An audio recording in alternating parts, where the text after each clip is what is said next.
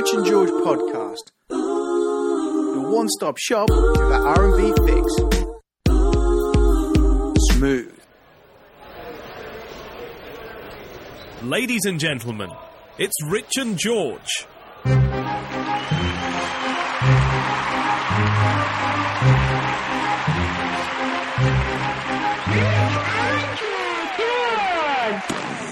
Hello and welcome to the podcast. This is Rich and George's 15 Minutes of Shame, in which myself and Rich Wellband Mellow decide to put the world to rights, really. So, how have you been this week, Rich? I have been absolutely fantastic because we're filming this or recording this before next Wednesday. I'm either, and you can edit this accordingly, I'm either absolutely brilliant because loads of our friends have bought our single, or I'm absolutely gutted and pissed off and very, very close to suicide that our friends haven't bought our single. So feel free to edit as you see appropriate. Yeah. Or just leave the whole lot in and just allow them to tick and cross whether they've bought a single or not. Anyone who hasn't bought it, I think, really needs to take a long look at themselves, really. I mean, why the fuck wouldn't you want a song about Rich being a paedophile on your iPod? I mean... hang on, the song isn't about that. The song is a taken out of context phrase that has been re-edited cruelly. The only way I can prove my innocence is to go on about this single all the time and get behind it, because the more you proclaim no, then that essentially means you're a paedophile according to the Daily Mail. I see. I have to release a single about it in order to clear my name. All proceeds, in fact... Hiding in clear view, I think they called it, didn't they? Exactly. Well, all proceeds, in fact, every single penny of this single, of money made from this single, will go to a non-paedophile. Yeah. How's that for a promise? Yeah, that sounds good. Oh, that sounds accurate, because you're not one either. Can I just ask, though, if you were to become one in the future, do you need to pay it back? Yeah, of course I would. Well, that's really good then, because that's giving an incentive to not become one. So that's keeping that many kids safe. I know. Well, the last thing I want to do is have to owe you 79p, because that's basically we're going to be the only two people that have bought this single. Yeah. And even then, just to test that it works. I think it's brilliant that that there's that many kids now that won't be played with just because you'll have the incentive to not. What do you mean now? These kids were never in danger. It's an insurance policy against the future. I tell you what, any insurance policy that is only worth 79p is a pretty shit insurance policy. It's the kind of insurance policy you take out through Tesco to go to, I don't know, the Canary Islands, and when your bag gets nicked and you lose your legs in a shark accident, they go, oh yeah, well, you didn't read the small print. This doesn't cover you for anything. God, you sound really upset. This has actually happened to you, isn't it? I have bought 79p insurance when I thought I was getting a song about paedophilia, and then had my legs eaten in a shark attack. That is exactly what's happened, George. Yeah, and I could tell. Let me tell you, it's not a laughing matter. I can read you like a book. Certainly not a shark book. I basically, that 79p did not cover me having to buy new prosthetic legs. Let's put it that way. And if they did, they would have been really shit legs. They would have been like, imagine Pistorius's ones. Yeah. And then imagine like miniature versions that a mouse might wear. That's all I would have been able to afford. Right. Nice. So, so I understand that you had something that you wanted to bring up. I was thinking of a regular feature. Oh, nice. Which was called Saturday Right Fever. And this is all about me asking you if the DJ Steve Wright, who we both hate, on a Saturday night caught a fever, what fever would it be? A bad one, hopefully. No, you need to be specific. What fever would And it if call? you don't get, the symptoms exactly right, then you get the fever. Yellow So what fever? to play for? And what are the symptoms of that? In a Back to the Future type way, you simply you can't back down from anything, and if anyone calls you yellow, then you've got to risk your life.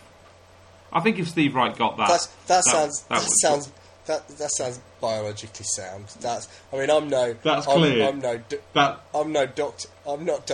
doctorist, but that makes perfect sense to me.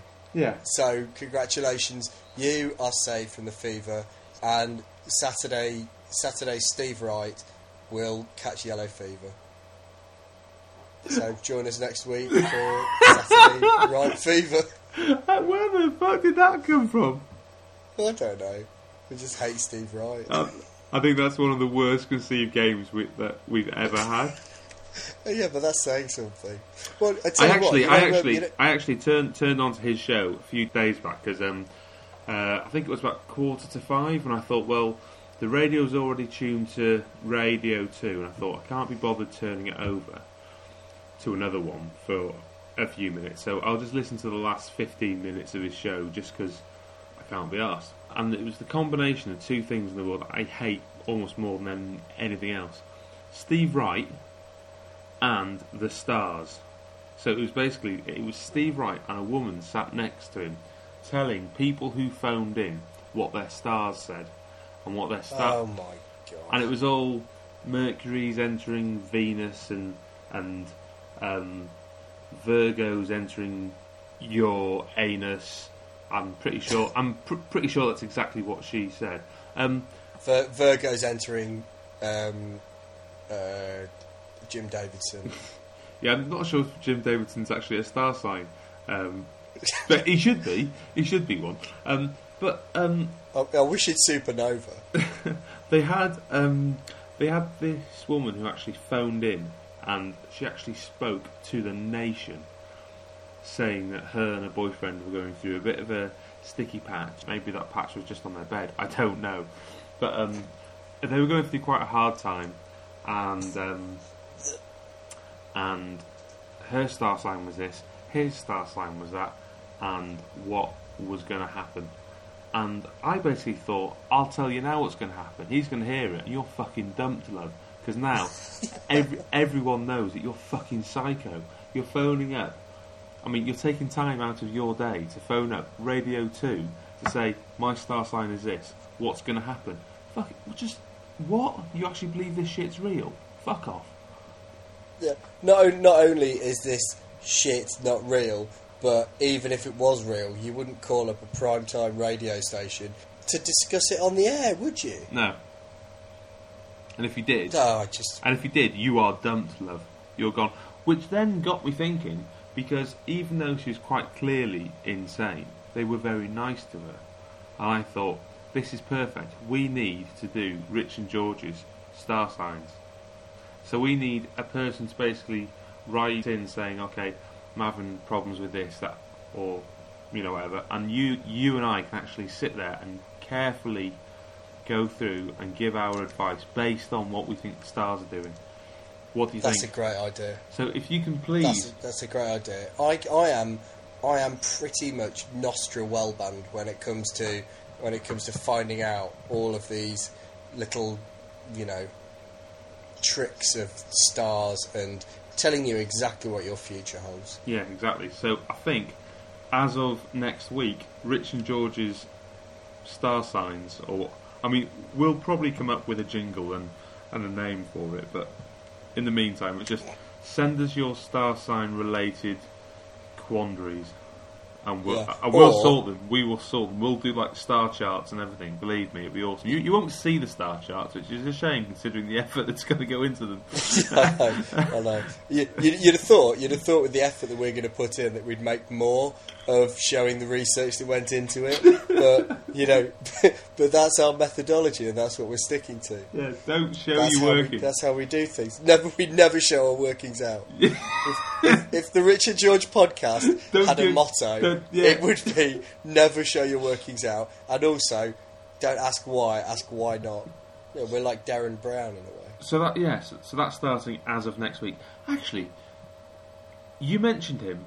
Has anyone else ever thought he starts every show? He says there are no actors, no stooges, and I thought, how do we know this? Has another country sent in an independent observation team to just make sure that that's true, or do we just take his word on that one?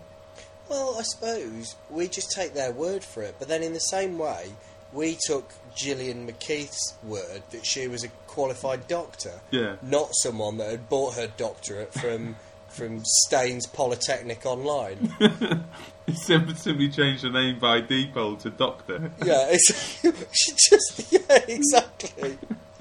Oh, I might do God. that. And I tell you what, again, if ever there was an advert for someone actually going, do you know what, I'm just going to eat what I want and just do some exercise, it was Gillian McKeith. I mean, if that's what eating healthily, in inverted commas, makes you look like, fuck that. I mean, I saw a good thing where it showed a picture of Nigella Lawson, and it simply said, eats butter and licks the bowl out.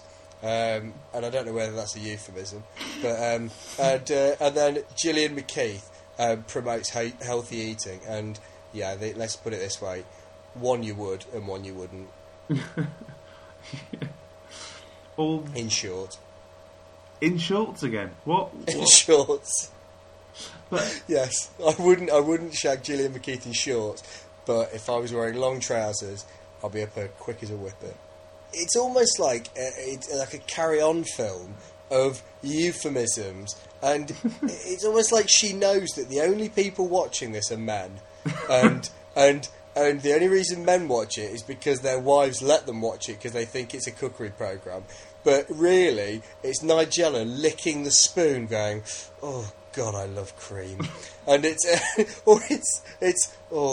just give that a whack. I'm going to be quite aggressive with this, and it's all these euphemisms, and to be honest, I'm not going to lie, my dad is one of them. My dad watches it, and he had the Nigella cookbook. He hasn't cooked anything from it other than probably baby batter, and I don't even want to think about that. I bet he But- has cooked in. I bet if you went round there and went into the kitchen and found the special shelf where it's kept, I think you'd probably find that because his mixing bowl's probably quite close to the book, he's probably spilt as he's been mixing, and it's probably gone all over the pages, and they're probably all stuck. So I mean, I think you'll probably find it's been quite well used in the kitchen. It will be quite well thumbed, I'd have thought. As Very has much- she very, been. very much like Nigella. Yeah. Yes. But going back Oh, you have been bad. I'm going to have to whip you. But going back to Dr. Gillian McKeith, PhD, I'm not going to lie, I've never watched a whole show the whole way through and paid much attention. I've sort of, Bex has had it on in the background while I've been doing something else. But any time I've looked up, she's basically, it seems that she's talking to some fat person, and she's trying to turn around their life, and she seems to be just bringing them into a room with a table full of like what they'd eat in that week. That's not going to help anyone. No, I know. Surely that's going to be seen as a challenge. Yeah, don't just put them in a room with as much food as they want. Not only that, the foods that they would choose because it's what they eat. I mean, Yeah. I think she's nuts. Surely what she should do is take them away from that. But no, she's just, oh no, we'll just give them more. I mean, Well, I tell you what makes me laugh is the only, I think I've only ever seen two of them, and I can't remember who the other celebrity was, but one of them was Michelle McManus, and the only part of that I caught was Michelle McManus handing over a small Tupperware container which looked like it had last night's Chinese in it, and it was her faeces that she was handing to Gillian McKeith And Gilliam was going, oh, thank you, yes, that's great. It's like, yeah, that's right. I really want to rifle through fucking Michelle McManus's fat-covered shit. And then they go, oh, yeah, we've analysed it. Have you analysed it, Gillian McKeith, or have you given it to one of your runners to kind of, on the show to just rifle through and kind of get kind of wrist deep in Michelle McManus's kind of, I don't know, lactose-infused lipid fest of poo? No. No, the whole thing just... I turned it off after that. You know what I feel about poo. Yeah, you're not a fan, are you? No, I fucking hate it. Have you watched Two Girls, One Cup yet? No, still not. No, my brother is still... I reckon it's his life's mission now to make me watch it somehow. I wouldn't be surprised if on my stag do, whenever that is, he actually sits me down and kind of makes me watch it. In a sort of Clockwork Orange type. Yeah, exactly. Way. Yeah. And the amount of people going on my stag do, there will easily be enough to kind of do the dead man lift, and then just two people holding an eyelid each. Probably even, if everyone stumped up enough cash, we could probably redo Two Girls, One Cup live. Although this should probably be cut out of the podcast just in case I'm not allowed to go anymore. Yeah, well, I think if I was doing it, if I was Ed, I would be looking to recreate it with my friends. So almost just kind of do, I don't know, one George, one Dave, one cup, or something like that. Yeah. What do you reckon, mate? Would you like to dump in Dave's mouth? Well, yeah, but it's going to be your stag do, isn't it? Well, yeah. So if I were you... I want it to be a bit like Caligula, just sat there while people entertain me. If I were you, I'd shut the fuck up right now. Yeah, good point. I actually had the thought, what would be quite amusing would be for the next stag do that I go on, I'm going to try and say that we should try and find a nightclub that's having like a bit of an open mic stand-up night, and then the stag should just be made to just stand up there and do about 10 minutes, like just stood there on his own, just getting booed and heckled. It'd be awesome. That would be absolutely heartbreaking, and I would do that in a heartbeat. I've always wondered what it would be like to do that, because you know how some people kind of think they're really funny. I don't. I just think it's kind of. I think we're pub funny. Where we kind of like we could sit in a pub and make people laugh now and again just by being stupid. Make each other laugh once we're pissed. Yeah, or make each other laugh, and the other two people listen to the podcast 900 times per week. Yeah. Download it 900 times.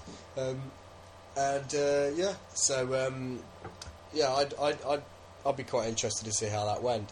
I would guess not very well. Probably. Yeah, I don't think my